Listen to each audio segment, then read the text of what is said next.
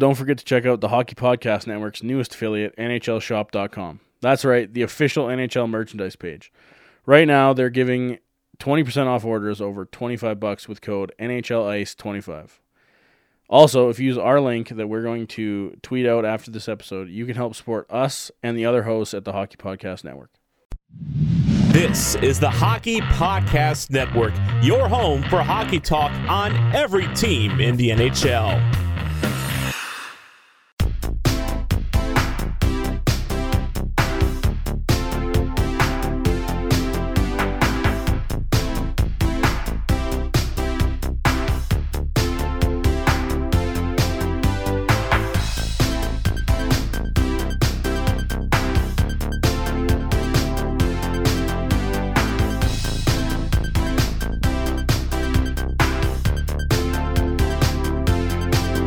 Welcome to Offside by a Mile, the podcast for anything and everything Colorado Avalanche, and the official Avs podcast for the Hockey Podcast Network. Well, ladies and gentlemen, this is the final episode of the season-ish, whatever. Do we want to call it the end of the season, Jared? I guess, yeah, yeah. The end of the regular season, officially. The regular season. Yeah. It was such a regular season out here. Yeah, regular. The final episode of the first or inaugural season of the Offside by a Mile podcast is upon us. The Hockey Podcast Network as a whole has decided it's summertime for the most part for us. So we're going to take that. We're going to go enjoy some Sundays off of recording and enjoy some golf for Jared and Brett, maybe myself. I don't know. We'll see. I'm going to enjoy some, more retired time while I'm laid off. Retired time. All that good stuff. It's been a blast. We just wanted to have one more episode. We had another guest we wanted to get on before we called it quits. But that being said, we will be back for playoffs. We will be back for season 2 of the Offside by a Mile podcast. We have some exciting stuff to come at you with next year. Obviously, we're jacked up about some Avs playoff hockey. I can't speak. Playoffs Maybe hockeys? that's why I'm taking a break. Regain my English. Can't even say Offside by a Mile properly either. But yeah, like a huge shout out to everybody who's joined us and listened to our episodes this year. It's been a blast. It's been fun growing with the network. But yeah, it's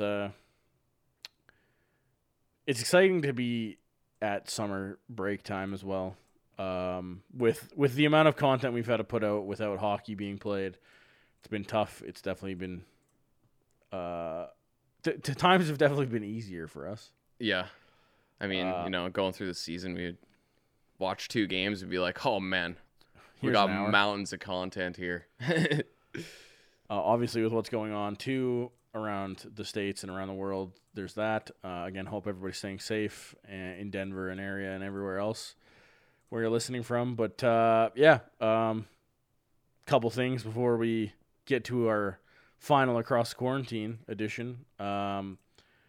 As the people who follow us on Twitter have been noticing, the Cale Makar arguments and the Quinn Hughes arguments are in full force. And I love it.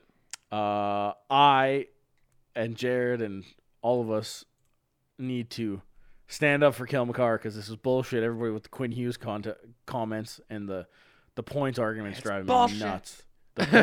The points argument of just straight up that's being the worst one. Like, oh, he's got 3 more points. He must be the rookie of the year. Fuck that. In a season where we're talking about point percentage.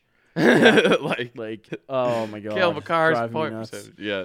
Especially the fact that Makar has more goals and stuff. And it's just like, can we There's not? so many arguments for Cale Makar over Quinn Hughes. Like, again, there's a lot of arguments for Quinn Hughes. This is a close race. It is. It is a legitimate race. It's not Connor McDavid versus Panarin or something. Like, this is not the argument. Yeah.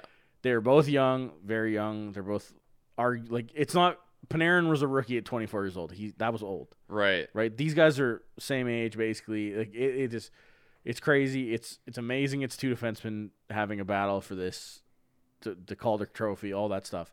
However,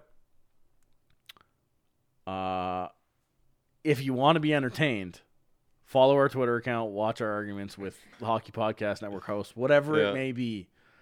But for now, like I think that's the main topic of hockey conversation for us when it comes to Avalanche news is what's going to happen with all the NHL awards. Obviously, people are having the argument on whether or not McKinnon should be winning the Hart, which again, I think he's the runner-up. I think he is the Quinn Hughes of the Hart Trophy.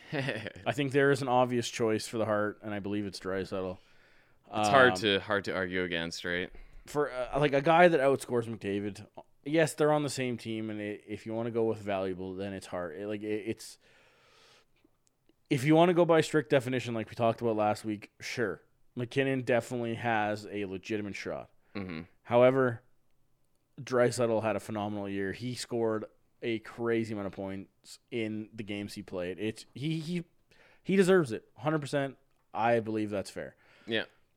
Cale Makar, we've said it a million times. I believe he is the man. I believe he's the man for the Hart, for the Calder. And then, like we said last week, Joe Sakic, GM of the Year. And yeah, running away with it. Still, like recapping everything that he's done for the team. And we didn't even touch on Kadri. Yeah, week. right. Because we talked about it after we stopped recording. We didn't even touch on the Kadri trade. Yeah, like that was a big blockbuster trade that lots of question marks, and we've seen throughout the year. That was a huge pickup. Right, massive pickup. It's it's all that, and it's just. I don't know what we're gonna see out of the NHL when it comes to the awards. We don't know. They haven't even figured it out themselves. I've seen some stuff in Canadian media where it's like the NHL might kind of roll it out baseball style, where it's kind of like one a day, like one trophy a day, kind of leading up to like the return of sports or return. Which I feel that'd probably be a good idea. It'd be kind of a cool way to hype stuff up. Yeah, and if that's the case, then we're probably looking at July by finding out like Cale Makar is Rookie of the Year. And there's a lot of days between now and then to discuss the Makar versus Quinn Hughes argument. And I feel like we're on the right side. I think I can't remember who it was that shared that 18 voters picked Makar for the Calder and all that stuff. The article that was on the THPN post, the poll there. Before anybody goes nuts that was following that poll on Twitter, there's a lot of Vancouver fans that are THPN fans just because that's where THPN originated, was Vancouver. Mm-hmm. So that's probably part of why the poll is skewed. And it's not even skewed. It's 52% Quinn Hughes last time I checked, right? Like it was tight. It should be tight. Yeah. I think we're going to see the right coin flip. I think so too. Come up on that one, but we still have to wait. And how long we wait is up in the NHL's hands. And we're just join the rest of the list of shit we're waiting for. Just like the draft lottery, they're probably going to fuck it up. Obviously, they're not going to have an award show like they normally do. So they literally have free reign on doing basically any sort of results reveal. Yeah, just grab some people for some video interviews. It's gonna be crazy. It's gonna be fun though. I think it's gonna be a better awards. I don't know what the word is, presentation than we've ever seen, because the award show is awful. I mean, yeah, it's pretty bland and meh. They try and bring some sort of comedian to host it, and it's just not good. It's just not. Yeah, it never really pans out to high quality entertainment. Right. So I don't know. I think this will be a fun one, but It'll be something different. So I think it's gonna be fun because we're gonna have Makar to cheer on. Yeah. All that good jazz. So, but yeah. So I don't know. Any final thoughts, Jared, before we get into our interview here about our first season in the Hockey Podcast Network? Other than follow us on Twitter, Offside by a Mile. We will update. We're gonna, like Tyler already kind of said, we're gonna take a little bit of a hiatus here. Potentially a couple of weeks, potentially a month. We're not really sure yet. If we get some good news or some news in general, we'll come back, record an epi for the boys and the girls out there.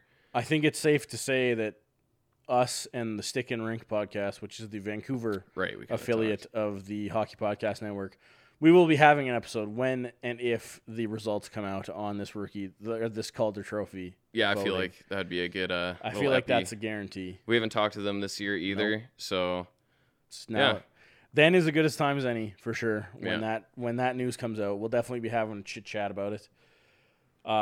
When training camps come back, I believe we're kind of penciling in like a week before training camp. We'll probably release an episode and then go weekly from there. I know in our heads we're definitely thinking like multiple episodes a week again once games legitimately start happening. that's yeah. You know, We've been chatting for an hour without hockey content. I think it's gonna be. we're gonna be so hyped We're gonna be so hyped to talk when about hockey. when there's it comes hockey back, man. We'll be here. We'll be here. So don't worry about that. But I really hope you guys return and keep watching, keep listening to the boys here at Offside by a Mile.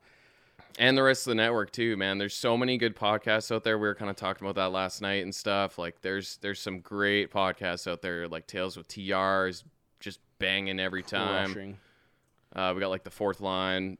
What else? Like the two hockey ladies, man. Yep. Like there's some great podcasts out there. And then Leovold with Heroin to Hockey, really interesting listen. I've listened to a couple of those over the past week, and super interesting stuff, and just really cool to hear about all these different aspects of hockey and the hockey life. So make sure you support the rest of the network too, because man, we got content pumping out left and right here, and when hockey's on, we're going to be going full force. So cheers. It's been super fun year here, and we picked the right team. We picked the right team. We definitely picked a fucking nailed it. beautiful team to support and to host and Yeah. to follow. It's been fun.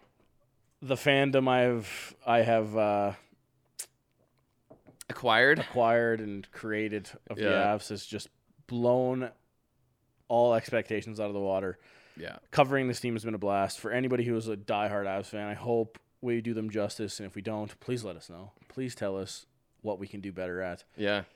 It's been a blast. And speaking of fantastic talent that the Hockey Podcast Network has, our guest this week on Across the Quarantine is the newest host for the Hockey Podcast Network, the new host of the New Jersey Devils affiliate podcast, Neil Villapiano. As apparently I say correctly. Nailed it. It's great. Here's the interview coming right up, and please enjoy, and we will see you soon.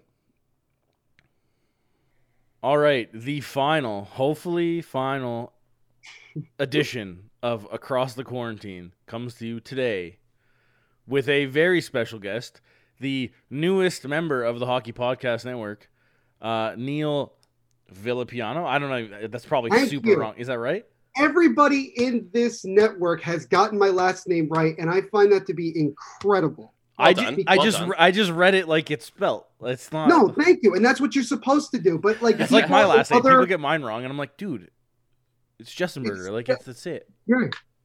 But like people in other podcasts for other sports events, they screw it up, or like I get emails or mail that spell my name wrong, and I'm like, it shouldn't take you this long to figure out. People are But Tyler, I appreciate the fact that you said it right. nice. Thank you. I just totally guessed. I went as white as possible, and it worked. All There you right. Go. Anyway, Neil is the new host of the New Jersey Devils affiliate podcast. Just ramble. Go for it. you Introduce wanna your plug it? podcast. Sure. So my name is Neil Villapiano, as you can see on the screen, and I am the host of the Devils State of Mind podcast. So that is the new official Devils podcast on the Hockey Podcast Network, and I'm really excited to join the network and just be a part of it. I've already gotten to know a lot of guys like yourselves, and I feel like I've been here like the whole time just because of how great you guys have been, and how welcoming. So I'm looking forward to it. I'm looking forward to talking Devils hockey. We certainly have a lot to talk about going into this offseason that we now officially know that it's an offseason. Yeah, when you talk about silly season being the off season, the New Jersey Devils and the Detroit Red Wings are probably the two teams that look forward to it the most. Yeah, I would say so. I think that realistically, when I was looking at how they were saying the 2014 playoff before it was actually announced, I said, I don't think they'll get in, but like I can at least hope that maybe somehow we slipped in by accident.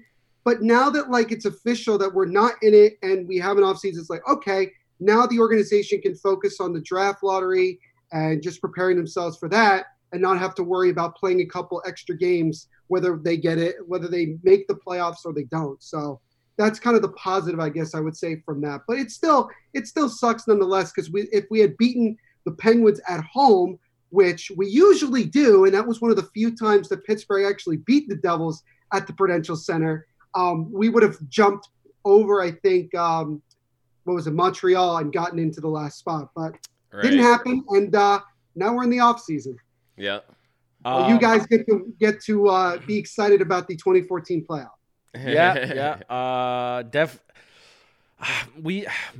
We've talked about this at length. It seems I'm not super jacked up by the 2014 playoff format. Like, I know that it had to be more than 16 teams. I'm not one of those people that's like straight up against the extra teams being in the play-in. I'm not. That's just like the end of the season is a huge time for teams to get hot and go on a run. That is, you cannot argue that. Teams do that and win the cup. Like, teams get hot late and win cups. The LA Kings did it. Mm-hmm. Yeah, 7th place seed or whatever they were. I think they were 8. Yeah, it might have been. Yeah, they were 8, and who did they beat in that year? the Devils. Yeah. Just pour lemon juice on the wound while you're at it. Super accidental, I swear. But like, I don't like the fact that the games are meaningful right off the hop. But at the same time, I didn't want them to play regular season or exhibition games. That would have been awful too. That would have been a waste of time. So it's weird. I liked some of the other suggestions better, but it is what it is. It's what we got. That's all we got to deal with. And to be honest, I want hockey back, and that's all I really care about. So the Avs are going to crush, and we're going to be fine. Right. I mean, I can't really argue it that much. I mean, the Avalanche, like a handful of other teams, I think is a playoff team. I think that the chemistry that they have and the core that they have is capable of it. And the fact that there are going to be no fans is going to be an advantage and a disadvantage, I think, to every team that's in it, because you're going to have games that you're going to have. I mean, let's face it, we are going to see some upsets. I don't think that we can't deny. I don't think we can deny the fact. You can't go into this playoff series or season or whatever you want to call it and expect no upsets after what we saw last year. That too, yeah. Last year was upset heaven, like almost every series. Yeah, right? No, it was crazy. Every single one. I think the one that stands out the most, I guess, to me was, San Jose coming back from 3-1 against Vegas, being down 3-0 in Game 7 at home, and then score 4 in a row, and then end up winning it at overtime. I mean, it was like the craziest finish. And that was the opening round. That wasn't like the conference finals. That was the first round. And then they had to play 2 more. If you like the biggest difference between hockey and basketball is like playoff wise is the first round. Hockey, the first round is the best round. Basketball, the first round might as well not even happen. A lot of the time, right? Right? Like, it's just like it's a waste of time. Right? Where hockey, man, like you have 8 series running, so you got 4 a day. Right. And it's just like it's must-watch TV every single game. Yeah. Right? Yeah, like, there's no start. series where you look at it and you're like, wow, that's a upset. Like, you're like, that's just, well, Tampa Bay versus Columbus, you're like, wow, Tampa Bay's going to crush. And you're like, oh, they just lost 4-0. Yeah. Okay. That was great. That was so much. I was laughing after every game because I'm like, Columbus is really going to sweep Tampa. Like, it's not even going to be close. And it wasn't. Weren't they down like 3-0 in the first period of Game 1? Yeah, and then they just were like, actually, no, we're going to win now. Well, and never look back. If you go back to John Tortorella's like speech in this first intermission, he was like dropping F-bombs and saying like, are we really here just to get our ass kicked in 4 games to go home, or are we here to win and actually make a run? And they ended up proving it, and they made Tampa Bay pretty much the laughing stock of the NHL from last season. And I think, 100%. I mean, they go into this playoff, and I think what would be lovely, and I don't know how possible this could be, but if Columbus could get past Toronto, which, it could happen. It's gonna Honestly, happen. It's it gonna could happen. I would love to possible. see Columbus in the second round, or I guess you'd say the first official round, would play Tampa Bay in like that rematch and just be like, And all I right, think that's let's see actually what happens. possible. It's very possible because It just could. with like just the way the reseed is going to happen. Now that we know Right. that's official too, right? Right. Which we were really kind of pledging for, which Yeah, is- like I really, really, really wanted the reseed after the play-in round. it's I kinda don't crazy. think they needed to do it after every Yeah, round. it's kind of crazy they're doing it every round. 'cause That's That's going to pure change around chaos, a lot. honestly. Like We're asking for a lot of weird series, like series where you'd say there's a lot of stacked talent, and then you look at others and you'd say, I don't know how this is going to end up going. yeah. So like we kind of talked about it when the reseed news got announced, and it was just like the NHL just never can find a way to like happy medium stuff. They just it's Right. got to go like full one way or full the other way. Right.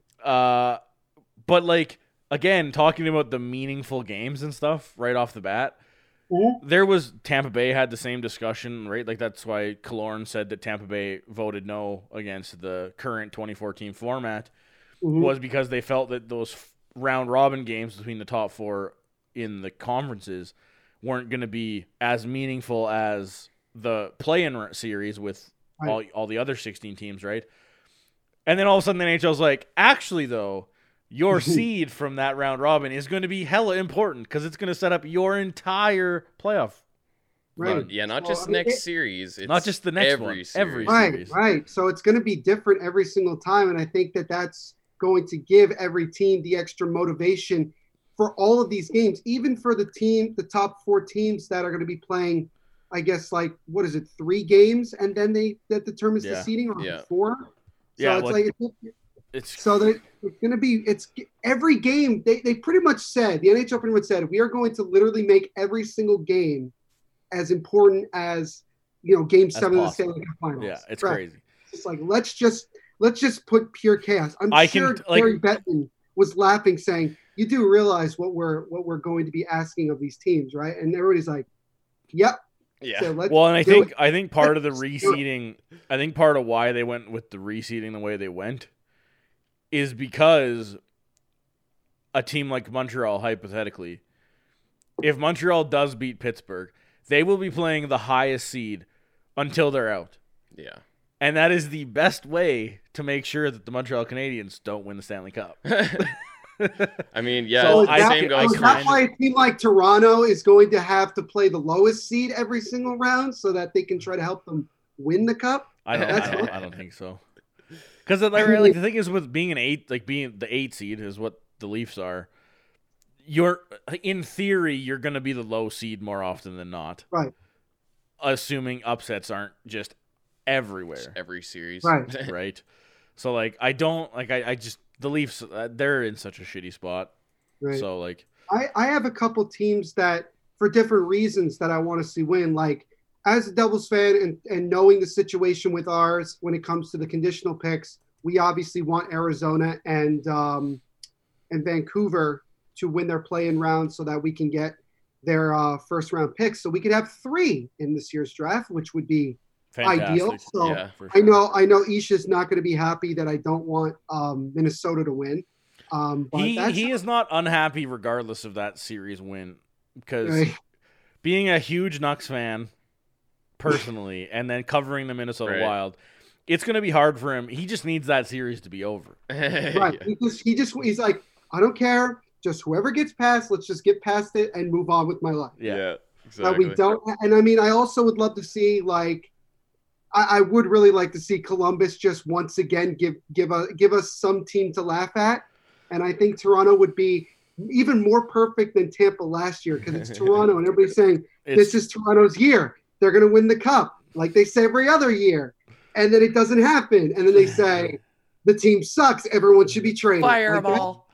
Yeah, I'm pretty waiting for Columbus to win in 3 so that someone says, I think Austin Matthews should be traded. That's like, I'm waiting for that. And that I'm will waiting. come. Especially, Especially if he and, doesn't like- score. yeah. And I'm loving Edmonton Oilers fans going, we really have to play Chicago. Mhm. Dude, And, there is of all the teams you decided to have us play against, you want us to go up against Chicago. Yeah. there Really? there is not a better series from a just hockey fan perspective. Well, sorry, that's probably biased from us, being that we're Calgarians and obviously hate the Oilers across the board. There is nothing more fun than watching them get matched up against the Chicago Blackhawks in the playoffs.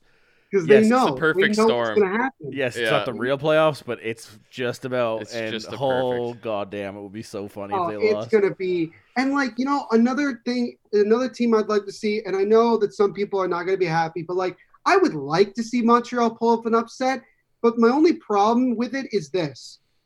I don't want to even give the Penguins any sort of chance that they could possibly get the first overall pick. Because if they somehow, with the 3% chance that they actually have, if they don't make it out of the play-in round, get Lafreniere, I mean, I can't think of a better situation to say, how is this not rigged? You are literally trying to help a team that doesn't need any more help. That same statement can be said about the Oilers as well. Exactly. True, No. true. But what is it? No, but here's the thing with the Oilers. How far have they gotten since they got Hall, who is not even with them anymore, Draisaitl, McDavid, every single goaltender that they tried to bring in since 2006. Hey, don't forget Yakupov and Puljujärvi. Yakupov.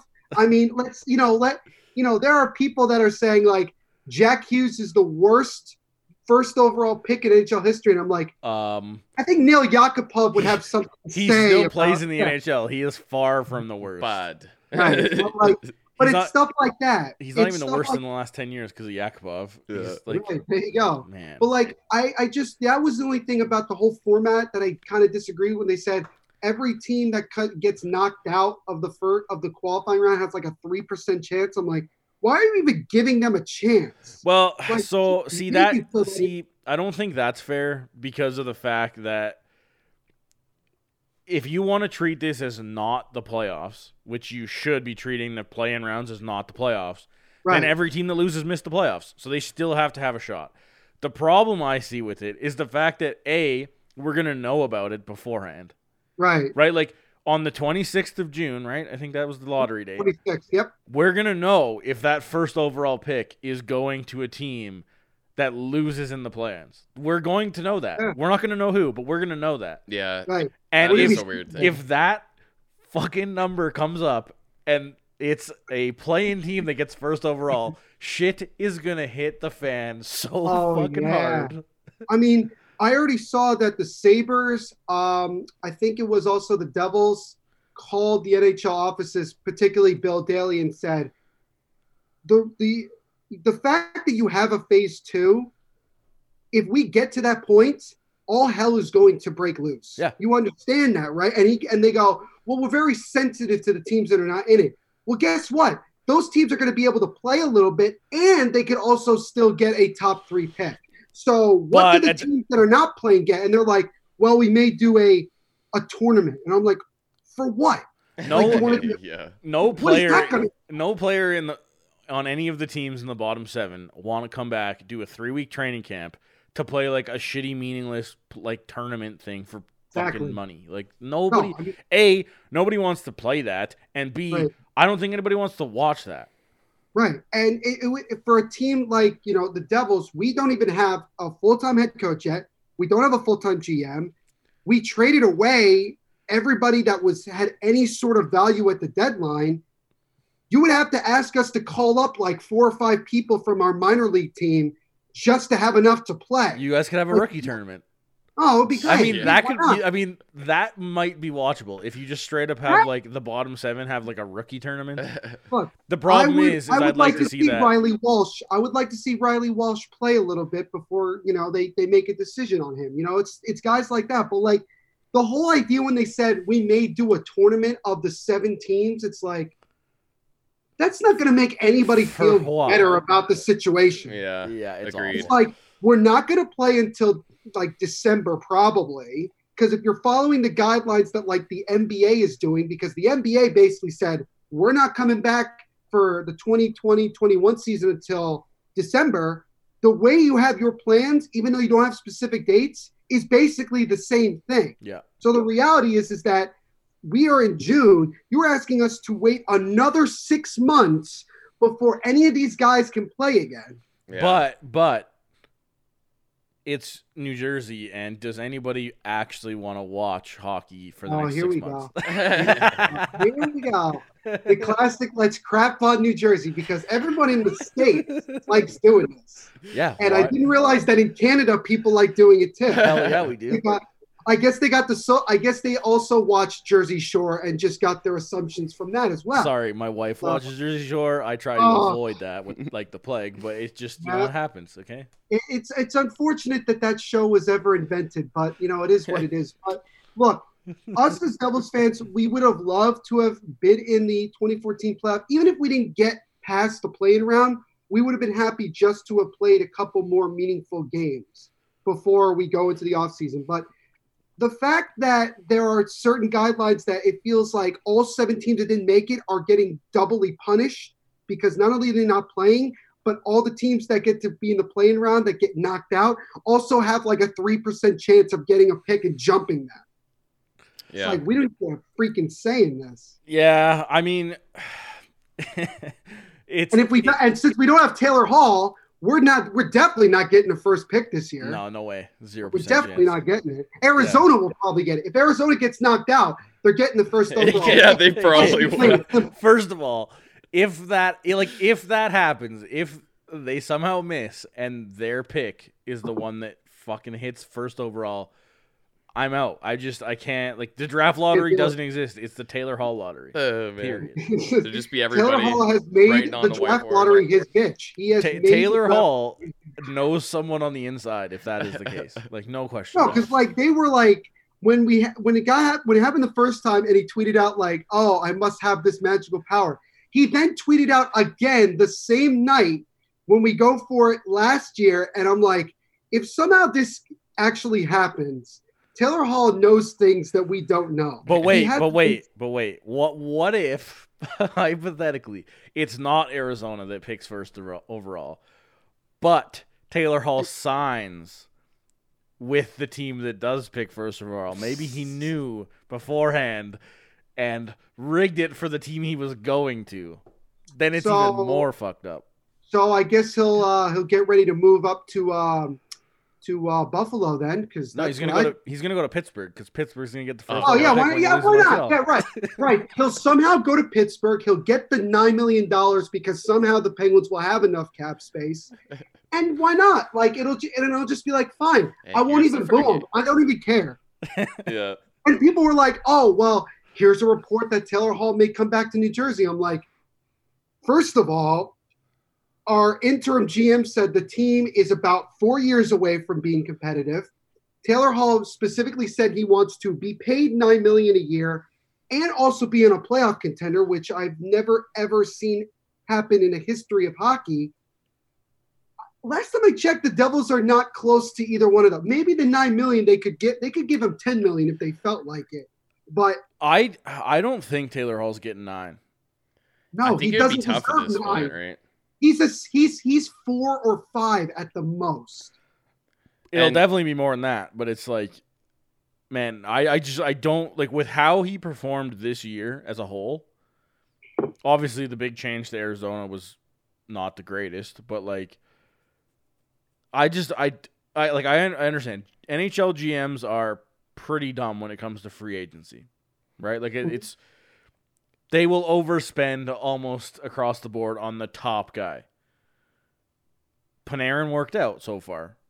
True. However, Bobrovsky not so much, right? Taylor Hall, and we've all seen the free agency year of like Lucic and Neal and a bunch of those guys, right? Like that was fun. That was fun. That was rough, right?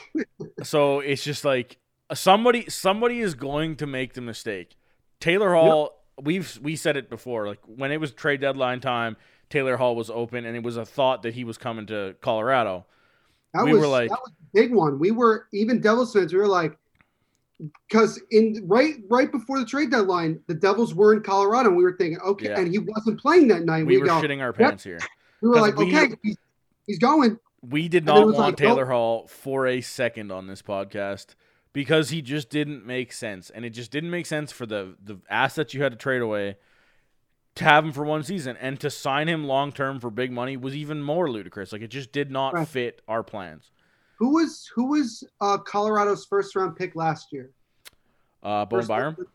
Yeah, right. That was the guy that us as Devils fans, we kept saying, and every Avs fan was like, hell no. There is no way we are giving you Bowen Byram for Taylor Hall. No. It's not happening unless, and they were like, what's the unless? Unless he re-signs. And I'm like, I don't know if Colorado's cap situation would allow him to get the money that he would want.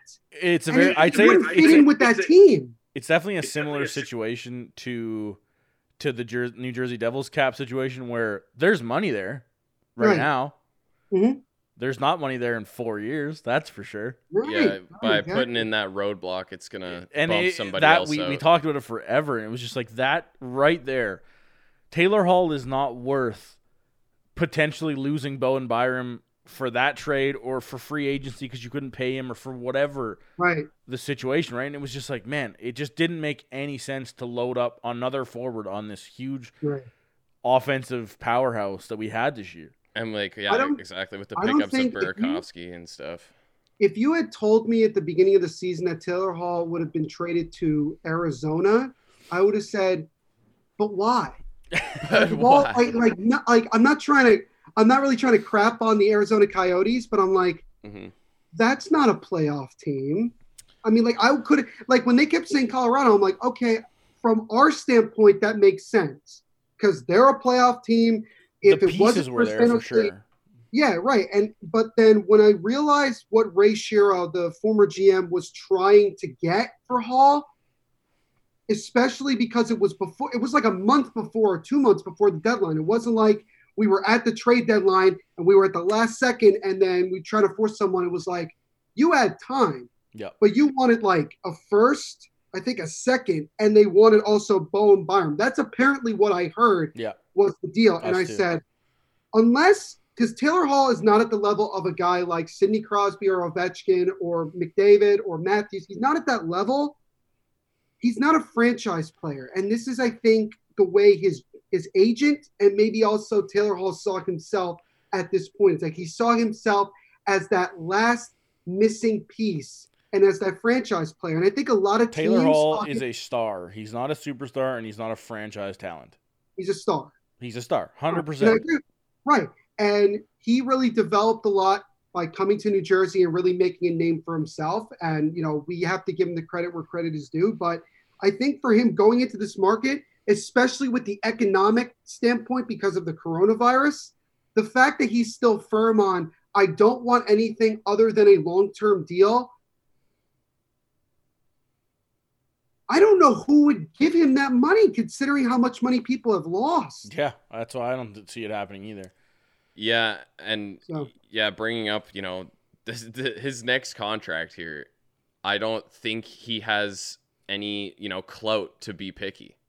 Because how can you? Like, what have you proven last 5 years even? We've joked around the last couple of free agencies where you're like, maybe this isn't the best time to be a free agent.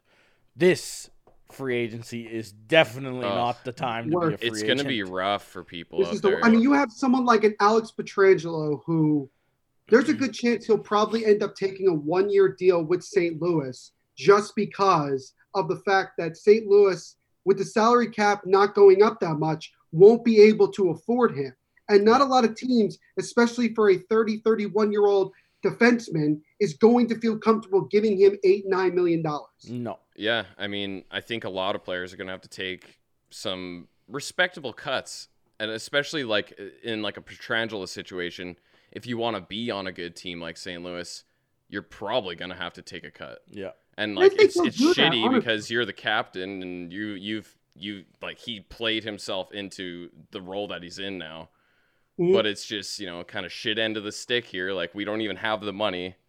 Right. So it's going to be tough. I mean, nobody's going to make a huge amount of money. If everything was normal, then okay, we could start making our, you know, assumptions that, maybe, you know, Pietrangelo will sign a long-term big money deal with St. Louis because the way the salary cap was going to be going into free agency is that St. Louis was going to have enough money to give Pietrangelo that long-term deal. Yeah. And I think Pietrangelo really doesn't want to go anywhere else. I think he I don't think wants so to be either. in St. Louis. He's been the captain since David Backes left, and he brought them a Stanley Cup. Who else? What other captain in Blues history can say that they did that? Yeah. Like it's not like it's things like that. But now because of this financial situation for so many teams, I would be shocked if anybody got something that was like $5 million or $6 million. I'd say that is a huge amount that you're giving with so much unknown for the next 2-3 years.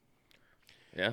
It's definitely going to be the strangest free agency class we've seen in a very, very long time. And that's the other interesting aspect of like having the draft in 19 days as we sit from today. The lottery. The lottery is that like there's so much unknown. Like it's so crazy to think. It's also, if you go back to that, it's funny how the NHL is like you kind of said, punishing the bottom 7 teams with just nothing. Like nothing to sell except for we're not playing hockey for the foreseeable future, and we don't have prospects to sell, right? Nope. So the only thing the NHL is giving those bottom 7 teams to sell is this draft lottery that's happening on the 26th of June.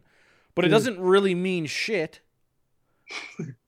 because it could go all haywire and a play-in team could win the first, second, or third pick, and it's just a shit show. And in reality, because they're doing it before the play-in round, that's why it's so shitty. But yet, like you said, this is the only glimmer of hope for the bottom 7 teams until next season, aside from the actual entry draft. And it's so NHL to do it like this, where you're like, you could just wait a month till the play-ins are over, basically. Right. And just do the draft feel lottery like, then. And it'd be legit. You'd be like, oh, this team missed they just missed the playoffs. It's fine. Yeah, I feel like they're putting it at risk of like an uproar of like, because what if Montreal or whatever is going to win this pick, and it's like somehow like what if all 3 picks knocked out of the first round and they get the first overall pick? All hell will break loose. Yeah, because it will be like, see, this is what we were trying to tell you by saying you are punishing all the teams that didn't make it and can't even play. And now you're giving a team that did play a consolation in, you get the first overall pick. It's another one of those things, too. It's another one of those things, too, that just goes to the draft lottery system as a whole. I do like the fact that the draft lottery exists, so you can't just sell the farm like Buffalo did in the McDavid draft when they got Eichel. Right? They literally didn't even try to win hockey games. They didn't even try to look like they were winning hockey like games. they were an awful team. We can talk about the Colorado Avalanche, but like Nathan McKinnon was still here. There was like Landeskog. There was hockey players here. Like there was NHL studs on this roster, and the Avs were just bad. Detroit this year. There's NHL players. This is what 25 years of success looks like on the back end. They're just bad. Right. It's not their fault. They didn't trade everything. The Buffalo Sabres traded everything to get Connor McDavid. I agree that the draft lottery system exists. So that teams that do that don't just automatically get a guy like Connor McDavid. I agree. However, like you said, thankfully the percentages haven't fallen this way, but like every team that misses the playoffs has a shot at first overall. And I'm not sure if that's the right move, because hypothetically your team, like right now, Winnipeg could lose to Calgary. They were basically tied for that last playoff spot. They have a shot at the first overall pick. I don't think a team like that should have a shot at first overall. Yeah, right? And this is what we're bleeding into, right? With the 8 teams that do end up losing in the play-in round, they have a shot. I do think like Montreal and Arizona and Chicago, they deserve a shot. Right. Right? That's fair. Right? Like that's fair. That's fair because they were already not. If you look at it from the regular like top 16, they weren't there. They were not in the top. They weren't in the top 8 in their situation. So and they weren't even close, right? Right. For them, you could say, okay, fair enough, like them. But if it's somebody like Pittsburgh or Toronto or in Edmonton that gets the first overall pick, where we already knew that they were probably going to be in the playoffs no matter what. Yep. Now that they have this chance, it's like. That's legitimately unfair to the 7 teams that knew for about 3+ months that they were not going to make the playoffs. Right? So it's just the draft lottery as a whole is kind of weird. The fact that it goes up the chain like that, because it's a whole issue of like, why do you deserve a shot at the first overall pick? Mhm. If you finish 9th, 10th, 11th, 12th, and are pushing for the playoffs, if you miss, why do you deserve a shot at the first overall pick? Exactly. But at No. the same time, how do you have this arbitrary line that's not making the playoffs below that where it's like, this team does deserve it? Like, unless it's a floating number where it's like, okay, this team was 10 points out at the end of the year. Maybe they deserve a shot at the first overall pick, right? But then it's a case of like, do you put like a positional number on that, or do you put like a floating, like, oh, this team was competing? Because if you do the floating one, then you're going to look at teams in the last 5 games of the season that are 6 points out, say, where it's very unlikely, unless you win out, that you're gonna make the playoffs. So then do they just lose out to fall into that, oh, I can get first overall pick, right? Like, this is why the NHL has such a problem with the draft lottery system as a whole, because it's not black and white. You can't simply put just everyone in it, and you can't also just make it up, because then a team that's fringe is like, well, what the fuck? The 11th place team had a shot last year, where this year we're 11th, and we're not going to get a shot. This bullshit. And it's just, it's so hard, but at the same time, it's like, man, does a team like Winnipeg, just hypothetically right now, as the season stands, they are out but barely. Do they have a reasonable expectation to need the first overall pick or a shot at it? No, I don't think so. Yes, they. Pick. Yeah, Even and like, yes, Yeah. under normal circumstances, that's only like a 1% shot, so it's barely a shot, but it's still a legitimate shot. Like, you have balls in the lottery, and it's just like, it's weird. And when you're a team that's in that lottery, Avs can say the same thing from before, or even last year, where they had Ottawa's pick and they had the best shot at winning basically first overall, and they didn't. They ended up being 4th, getting Bowen Byram, arguably like one of the better picks in that draft. All this stuff, right?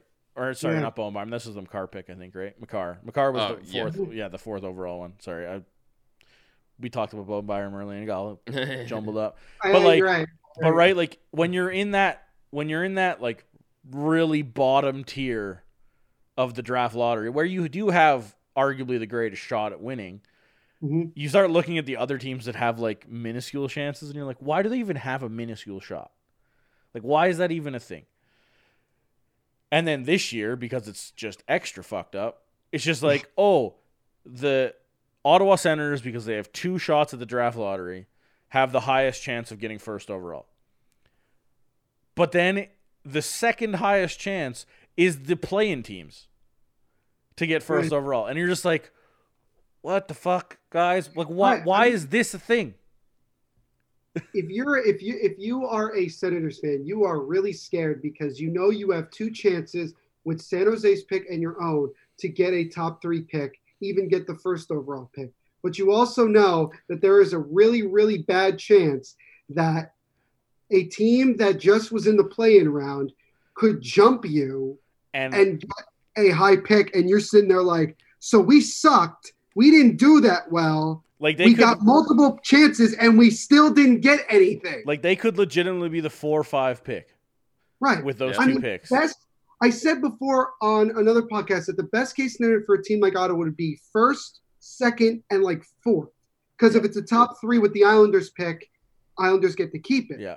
Right. But that would be their best case scenario. I think like the worst case would be something like 4, 5, and like 12? like 15. Yeah, like 12. Like, so we don't get a top 3 pick, but Winnipeg or Calgary or Pittsburgh gets to jump us like 15 freaking spots, and they get the top pick. That's awesome. Like, and we saw that one time recently. I think it was Chicago, either last year or a couple years ago, where they were like number 14 in the lottery, and they jumped to number 3.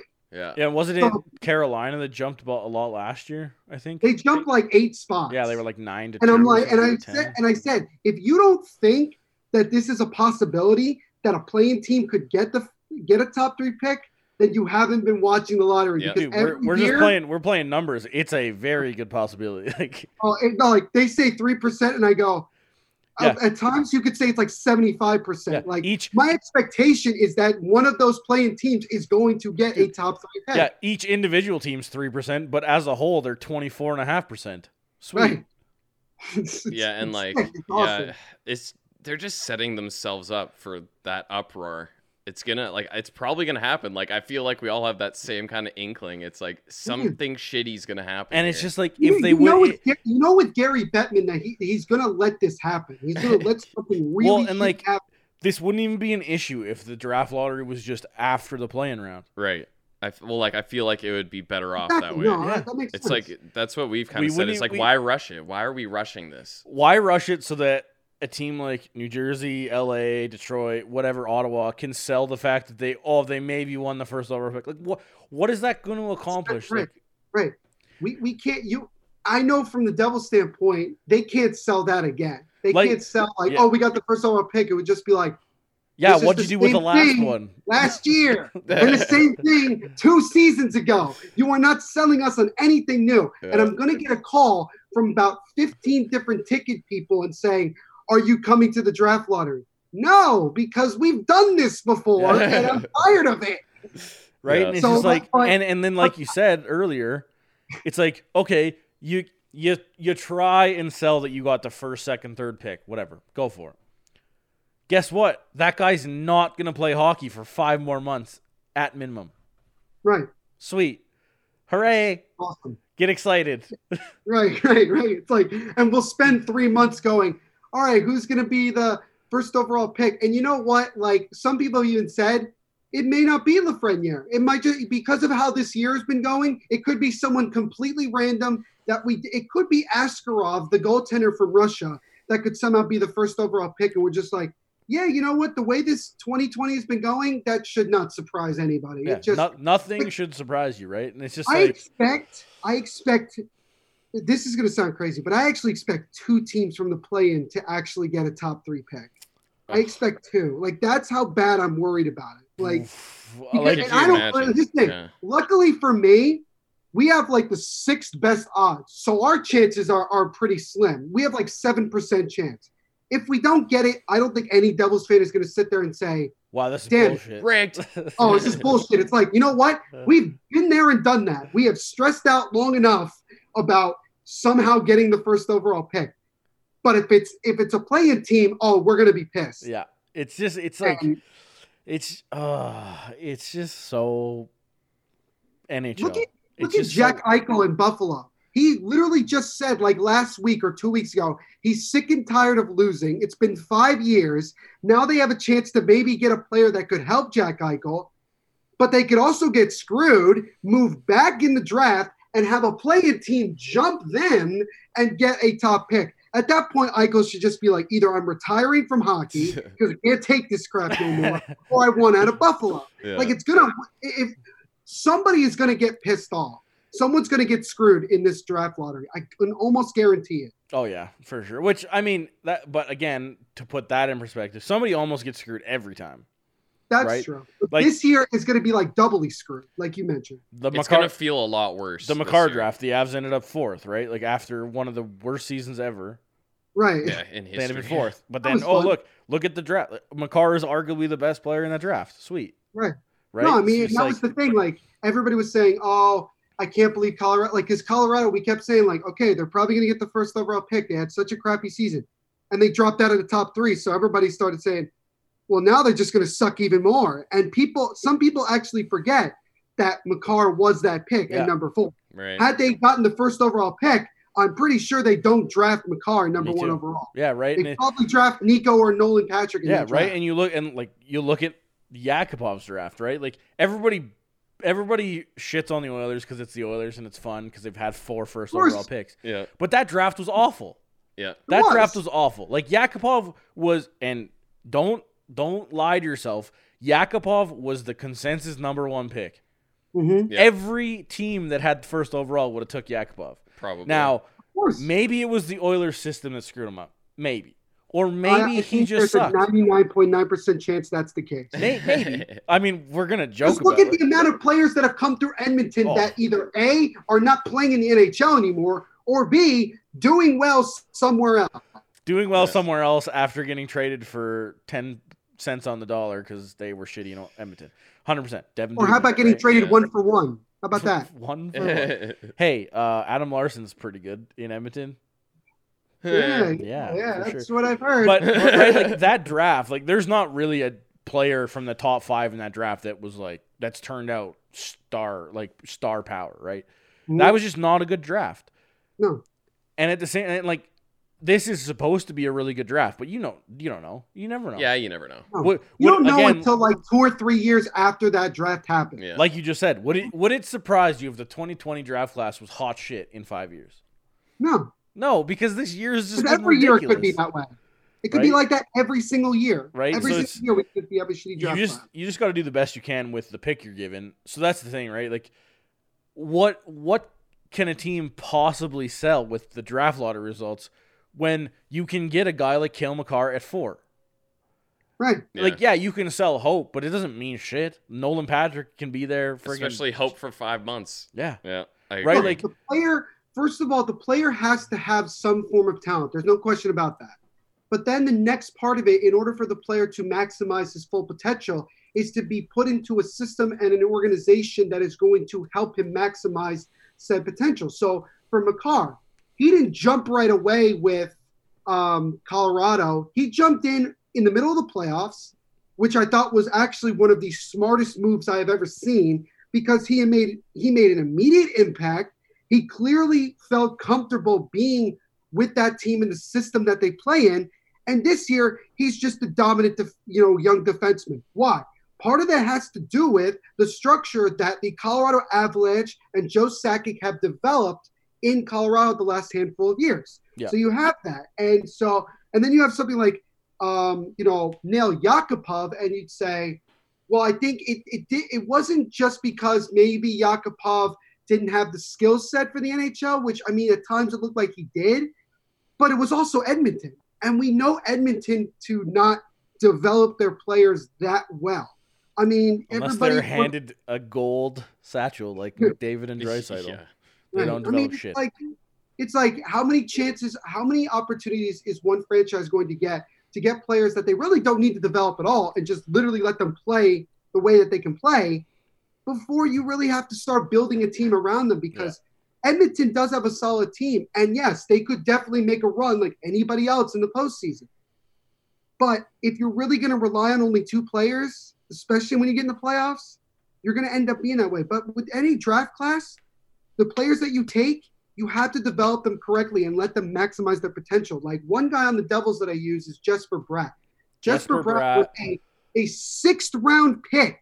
A 6th round pick a couple of years ago, and he is arguably one of the top wingers on the Devils. Honestly. And again, right, the New Jersey Devils system saw what was wrong with Jesper Bratt and got him help and fixed him, and he went on a tear last year. Right, and look at Pavel Zacha. Everybody wants to crap on the Devils because we drafted Zacha over Matt Barzal. First of all, nobody thought Matt Barzal was going to be as good as he actually is. Now, that's partially because of the system that he and the organization that he plays for. Good job by the Islanders. They didn't screw it up. With Pavel Zacha, it's taken him longer because I think the expectations on him originally were too high. And like you mentioned before, Tyler, once the Devils figured out what was wrong with Zacha and what he needed to improve on, he actually had his best season of his career and really improved this season. And when they allowed him to just play hockey, he contributed in many different ways that people don't even notice that much, like on the PK and making solid passes to set up other guys.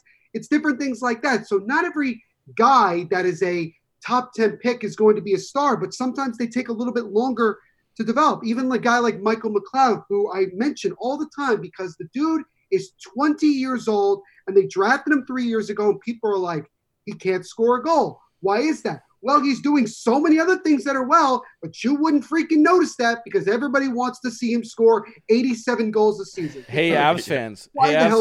Does that sound like anyone on the Avs? Oh, right. Tyson? I can think of 2. Tyson Jost, and the second being a guy that we reap the benefits of said thought process in Chuchi. Yeah.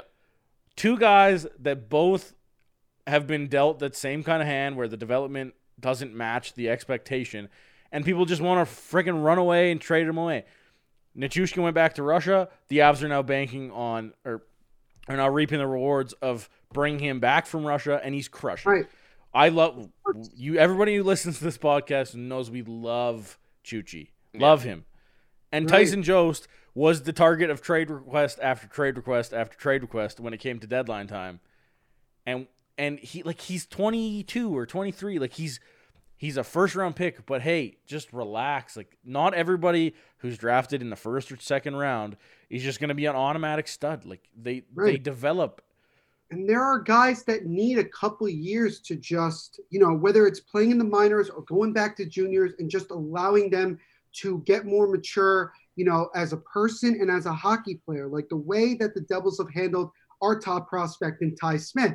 How have we handled him? We've literally let him play in juniors so much that he's arguably the best player in the OHL. And that includes forwards because he's just older than everybody. Yeah. And he's had a lot more success. Now he's going to either come to the big club or he's going to play down in the minors. Either way, they're taking his approach very slowly because they understand that he has a huge amount of talent and can become a top defenseman on this team. You just have to let him develop naturally instead of trying to force him to, be this guy that everybody wants to see.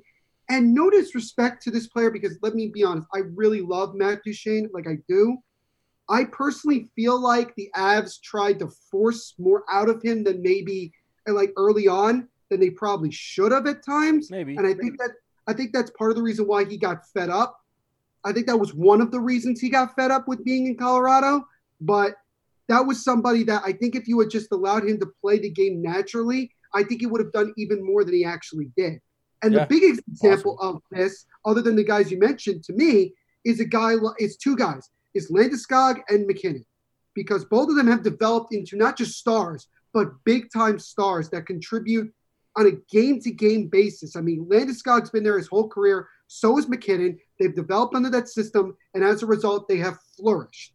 Now, unfortunately, with Landeskog, it's a little bit more difficult because of injuries, but he's still flourished many times. Oh, yeah. And another guy that I like that really surprised me last year was Philip Grubauer, especially in the playoffs. I said, holy crap, like where did he – because I know he was in Washington, and then what, did he sign as a free agent in Colorado? They traded for Grubauer kind of before the expansion draft to Vegas. Okay, so Vegas would have took Grubauer in that draft, so Washington ditched him. Right, so and Colorado is reaping the benefits of acquiring Philip Grubauer because – I don't know, some of our fan base doesn't think he's very good. Well, I mean, here's the thing. Is Philip Grubauer a top 5 goalie in the league? No, but he's a playoff goaltender. Once you get in the postseason, especially this year, he's going to be locked and loaded. He proved that last year, especially when I watched him in the series against San Jose. Even though they didn't win it, how many times did Philip Grubauer just rob Logan Couture of getting an easy goal by just literally throwing his stick out and making an unbelievable save, pissing me off to no end. Because I can't tell you the amount of times Philip Grubauer made me want to punch a hole in the wall watching him play last year. It just made me to say, I was like, this guy just does not give up simple goals. Like you see a rebound. Okay, it's going to go in. Nope. Somehow he threw his leg out and it just didn't go in. Sick. I'm glad you're saying that. I'm glad you're saying that right now. It definitely feels like we're very far removed from that playoff run just purely because of the fact that this season he's had injury troubles, but then Francouz has been around, and just the arguments from November on, it seemed like about Grubauer where maybe he's not the number one guy, maybe it should be Francouz, maybe we have a goalie battle, blah blah blah blah blah. But I defended him on numerous episodes after the Avs lost or whatever. He let in 4 or 5 goals. Mm-hmm. How many times did Grubauer let in a goal where it was just straight up the Avs defense or the Avs offensive players playing defense that just didn't cover someone or whatever? Mm-hmm. It's just, or the freaking 4 or 5 layer screens that he had to deal with. It's just you look at a lot of Grubauer goals against and you're like, man, what's he supposed to do? Be 6'6" like Ben Bishop? That's the only chance he had. Right. No, Like, I mean, yeah, you're absolutely maybe right. he's not the biggest guy in the league, obviously, but he fucking certainly moves around and tries to be. Exactly. And he's one of the more, I would say he's one of the more agile goaltenders because For sure. he's not the biggest. He's a lot quicker when it comes to, going from post to post. As a result, he's made saves that some other goaltenders have not. I played goaltender for a couple of years, so I feel that I have a relatively good understanding of the position. There are times where you're just going to give up a goal and everybody wants to immediately cuss out the goaltender when if you look at it from like a specific, you'd say, okay, well, it was deflected. I'm sorry. How many times is a goaltender still going to make the save if it got deflected? Yeah. Or, oh, it hit off of the defenseman and in. How exactly are we blaming the goaltender?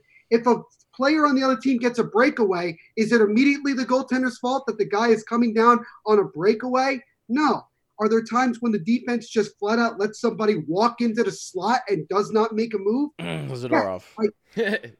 And now I think that was something I noticed watching them play San Jose in the second round last year, particularly with Logan Couture. I don't know why they kept allowing him to be that wide open in so many different parts. He would just literally stand right next to Grubauer, and it's like, there's nobody within 6 feet. They were practicing social distancing before social distancing was cool, where Logan Couture was 6 feet apart from all of the other defenders on the Avalanche, and he was getting tip pucks, and he was finding the back of the net consistently. It's like, how long do you allow that to happen before you make a change?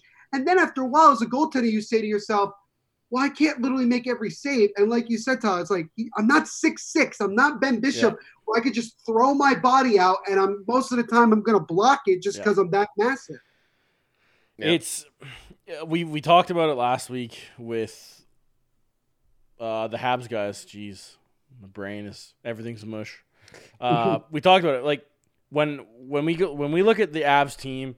I don't think goaltending is the strength of the Avs, just because the offense is led by McKinnon. Strength. The defense, especially the offensive side of the defense, is led by Makar. The defensive side sometimes is led by Makar too.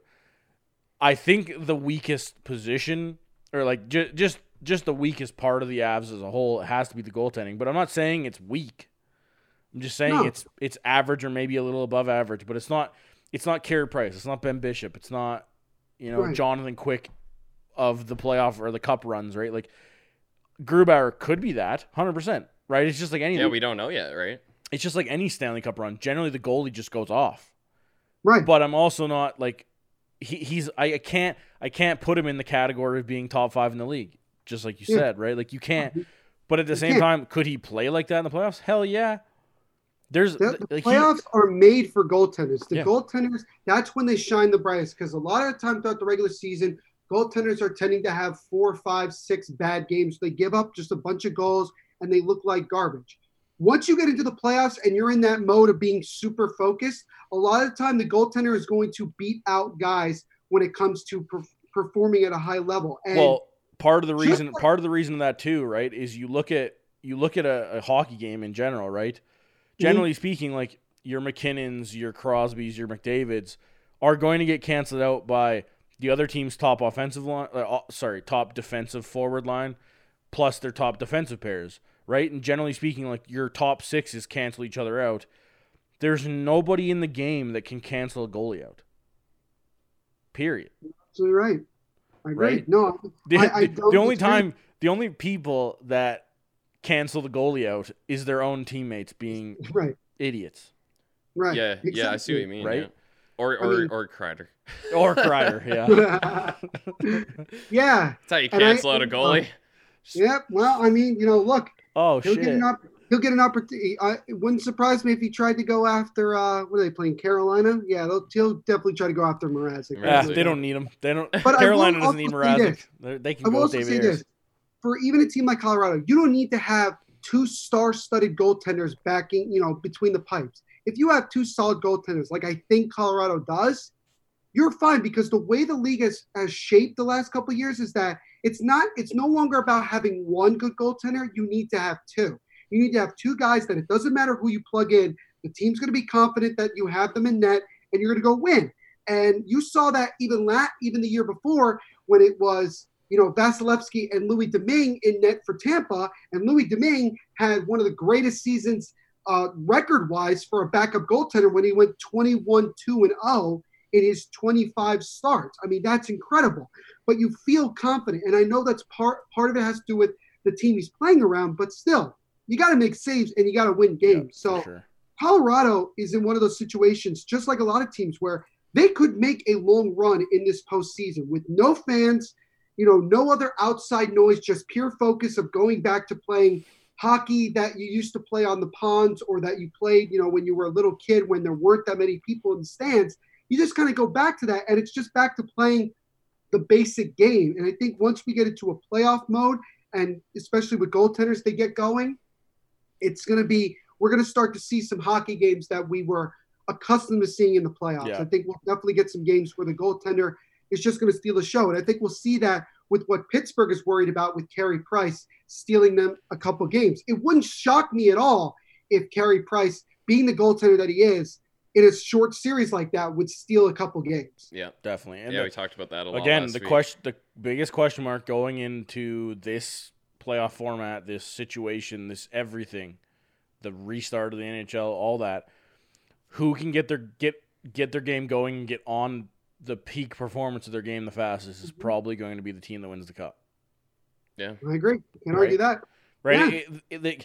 And yes, you can say that's just a form of getting hot, but it's just so different. Like I said earlier, it's just a case of, like, normally speaking, the team that wins the cup is who gets hottest. Mm-hmm. Well, that this year isn't about getting hot; it's about getting ready to go. Right? Yeah. It's a similar thing, but it's going to be so much harder to achieve this year. Right. It's who is going to be the most prepared when we get back to playing hockey again. Which whoever hopefully Jared Bednar was right and said when he said his team was ready to go in probably 2 weeks. Back in April. Yeah, I mean he feels pretty confident about the team that he has. So, again, if that team is Colorado, then Colorado's going to go win the cup, because they're, even with the training camps that these teams are going to get, it's not until they actually get on the ice and they start playing against someone else that they're really going to get their game back together. They're going to get their legs back under them, and they'll get back into somewhat of a routine. And whoever's the quickest to get back to that is going to have the most success and is going to make the longest run. For sure. Would it surprise me if it was one of the teams in the play-in round? Not as much, because even though the teams who are playing for, the seeds are also going to be playing as well, they might not play as hard because they want to keep themselves fresh for when they start the playoffs. For another team, we're fighting for our playoff lives right from day one. I think it's also going to help too the fact that you're gonna, like, the teams in the playoff or the play-in rounds are going to have the ability to play the same team, which you're gonna get ready to roll in that same playoff format where you're playing the same team over and over again. You're adjusting to the same team, where the teams in the play-in rounds, it's going to feel more exhibition-like because of the fact that they're playing separate, like, different teams every time. You can't adjust, like, we saw this yesterday, we're going to adjust, we're going to do this tomorrow. Right? And I think that's going to give teams a little leg up in the play-in round. That being said, I think the teams in the top four in each conference are going to be fine. They deserve to be there, right? Like, in the West, it's St. Louis, Colorado, Dallas, and why can't I think of the Pacific representative? Jeez. Pacific is Vegas, Edmonton, Calgary? Yeah, I think it's Vegas. It's Vegas. I think that's it. Because LA, Anaheim, and San Jose are not in it. Yeah, so, like, you're looking, like, your top four is looking St. Louis, Colorado, Dallas, Vegas. Like, those teams deserve to be there. I don't see it being an issue. Like, another thing with it too, right, is the fact that they're all really good teams. Right. For the various reasons, right? St. Louis is the cup, like, defending cup champs. Like, they're still a very good team. Dallas, it's the Ben Bishop show, right? As Avs fans, we know, like, the amount of times, the 3 games, I think, or 4 games they played this year, I think the Avs scored 2 goals, right? And it's just like, this is like, Ben Bishop is a cheat code, and if he is on his game, he is going to be terrifying. He, out of all the players in the league, like he's one of my top guys, and I'm like, I really wish he wins a cup because I feel like he really deserves it considering what he's done. Yeah. Like, he's had to battle injuries so many times. He had to carry Tampa. And I'm going to be very honest with you. When they made the finals of 2015, he was a big reason they were there in the first place. Yeah. And then he gets hurt in the finals.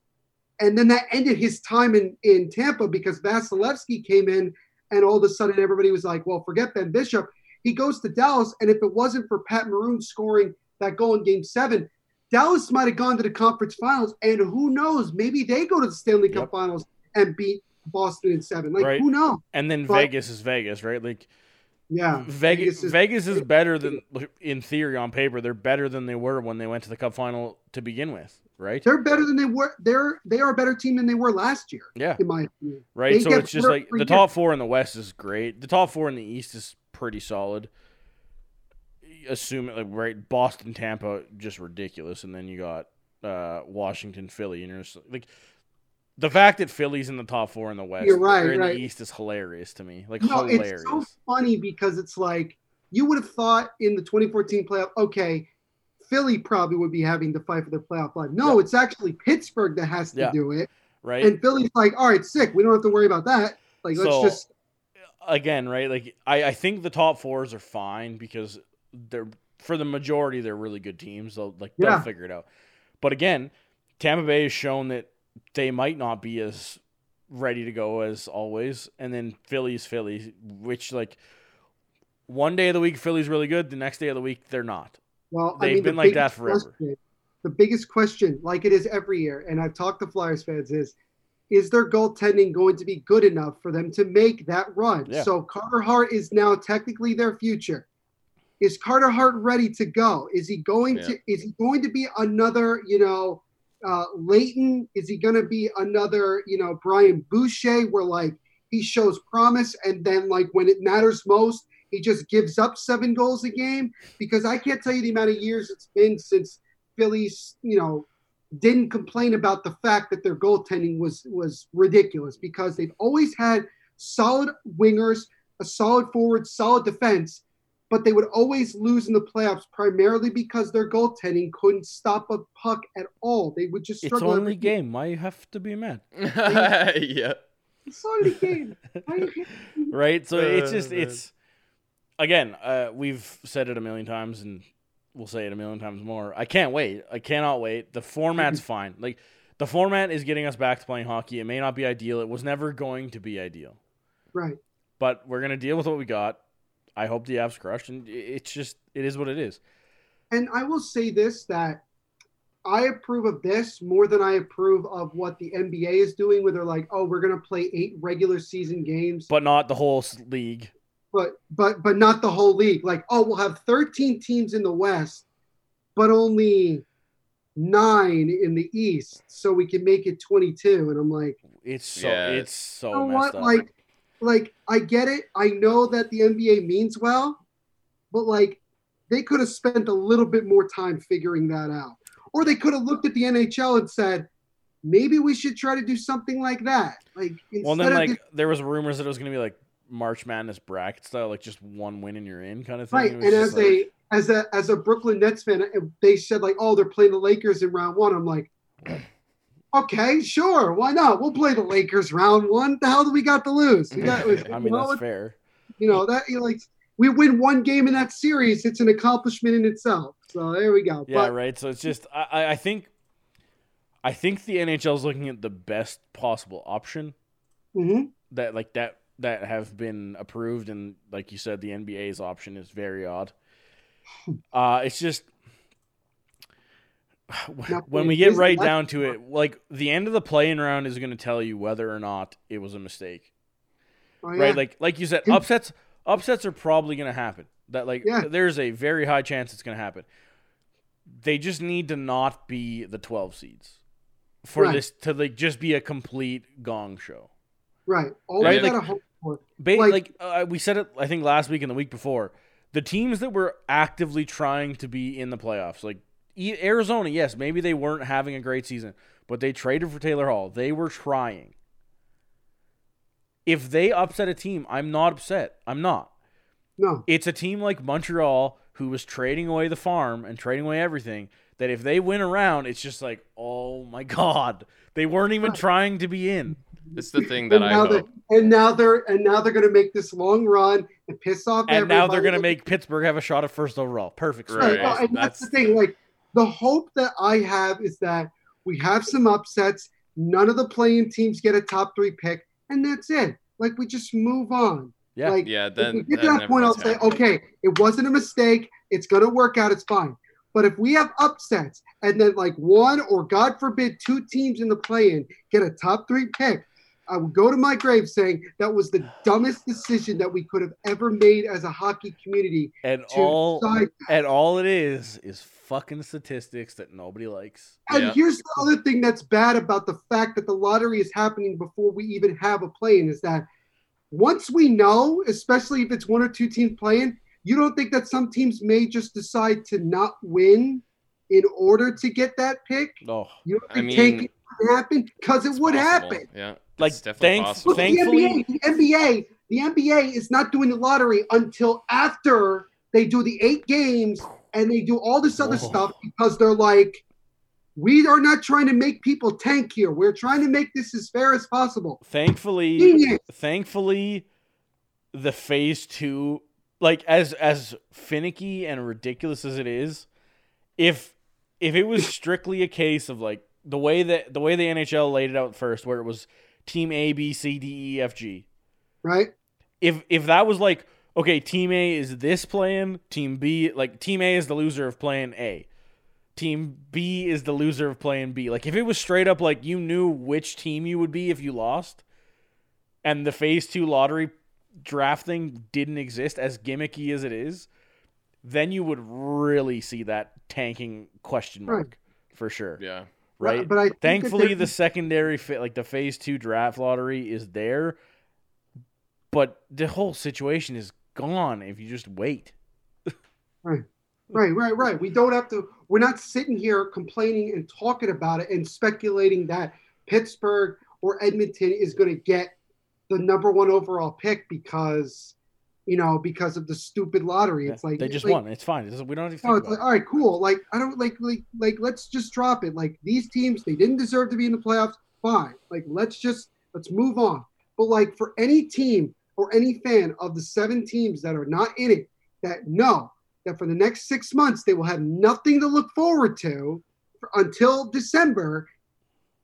If they get screwed again by this lottery, then shit's gonna really, really hit the fan. You know what? There are going to be protests for that. Yeah. There are going to be people like doing that crap. You know what it is?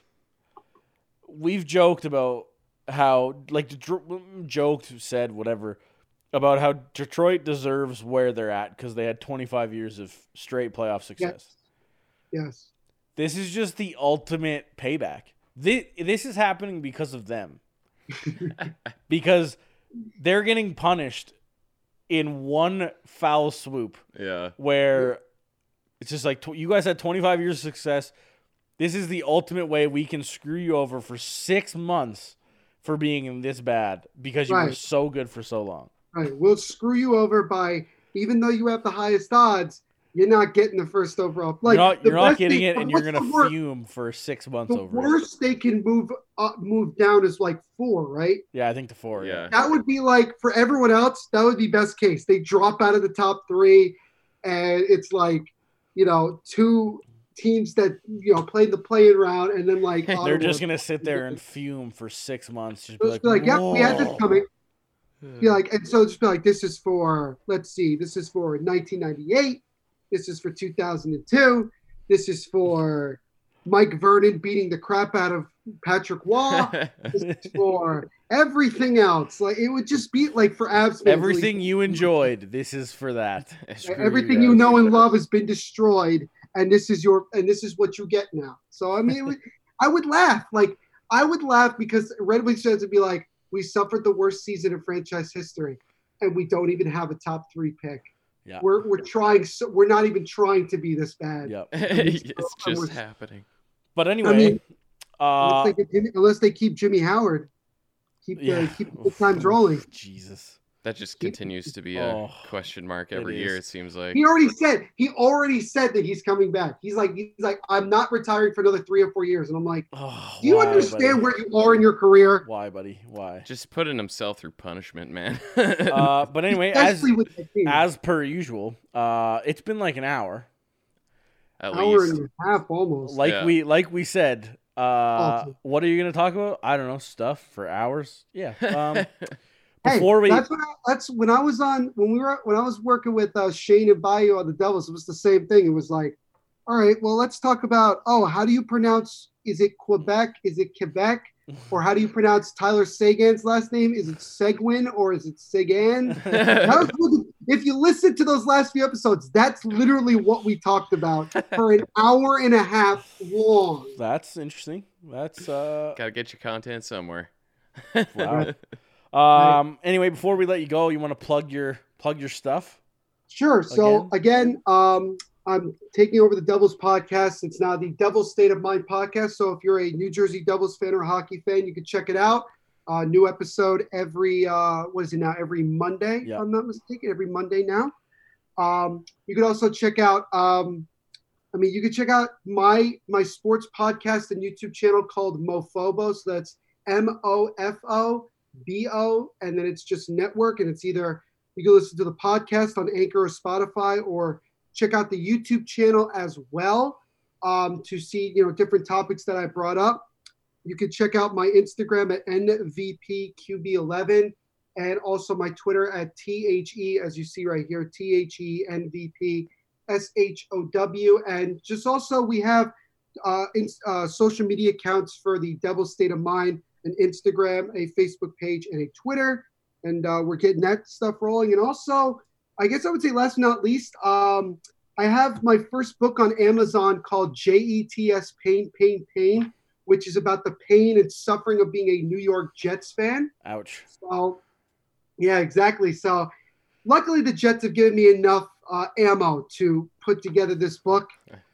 It's up on Amazon for sale for $19.69. And if you're a Jets fan, you probably figured why I made that specific question one about your book. Sure. What chapter is the butt fumble? Every one. Okay. All right. So, it should be everyone. Right. So if you check this out, actually, as you get to check out my room, this is it's right here. This is my book. So it's on Amazon, and you can go check it out, and it's on ebook and also hardcover as well. That's beautiful. Sweet, man. So but yeah, that's as Bayou says, that is my 10-page paragraph of my stuff. There you go. Awesome, man. And thank you guys again, by the way, for having me on. I've had fun as I always do here. So excited to have you on the network. Finally sounds like someone that's here to stay for the Jersey podcast. It's been a roller coaster over there for the whole season, but 2021 is going to be a better year, right? Hopefully. Yep. Hopefully a better year for the podcast and also the team. Yep. Yeah. All right, man. Thanks a bunch for joining us, and we will catch you probably in the playing round, maybe for some chats or something. I don't know. We'll see. Hey, I'll definitely hop on, no doubt. Awesome. Oh, yeah, man. I'm always around, so just let me know. Perfect. Thanks, man. No problem. We'll talk to you guys later. Cheers. Cheers. Again, thanks to Neil, man. That was a blast. It was long as usual. I hope you enjoyed everything. It was kind of all over the place. Lots of draft lottery talk. But, I mean, really, what can you expect out of the New Jersey Devils, who had a really lame season and an unfortunate one? When like he pointed out, when you get a look at the prospect of having no hockey for 6 months and the hockey you did have before and probably after wasn't exactly all that hot and entertaining, I'd be a little bummed too. Yeah. Especially with the prospect of a playing team winning the lottery. It's got to be rough. But yeah, again, thanks for tuning in to the Offside by a Mile podcast for the season. Every episode. This is what, 62, Brett? 62 or 63? 62? Yeah. Shit. Yeah, it's crazy that we man. Yeah. Like I know we it would have been more. It would have been more going to two a week, and we kind of cut her down at the end there, but that's a lot of episodes. That is a lot of content, and I'm really happy that everybody enjoyed it, that came and checked us out and stuck around. Hopefully, it's been a blast. Mm-hmm. But yeah, so we will see you in July. Fingers crossed, nothing goes sideways until then. I want hockey back. I think everybody wants hockey back. Let's see you then. We will see you in July. Fingers crossed. Adios. The biggest thing you can do to support us is by going to iTunes or Apple Podcasts and giving us a 5-star rating. Also, if you're looking to donate to the network, visit the Hockey Podcast Network's Patreon page. All donations go straight to the podcast host. Thanks, and see you next episode. You're listening to the Hockey Podcast Network on Twitter @HockeyPodNet. New episodes every Monday and Thursday. Download at thehockeypodcastnetwork.com or wherever you get your podcasts from.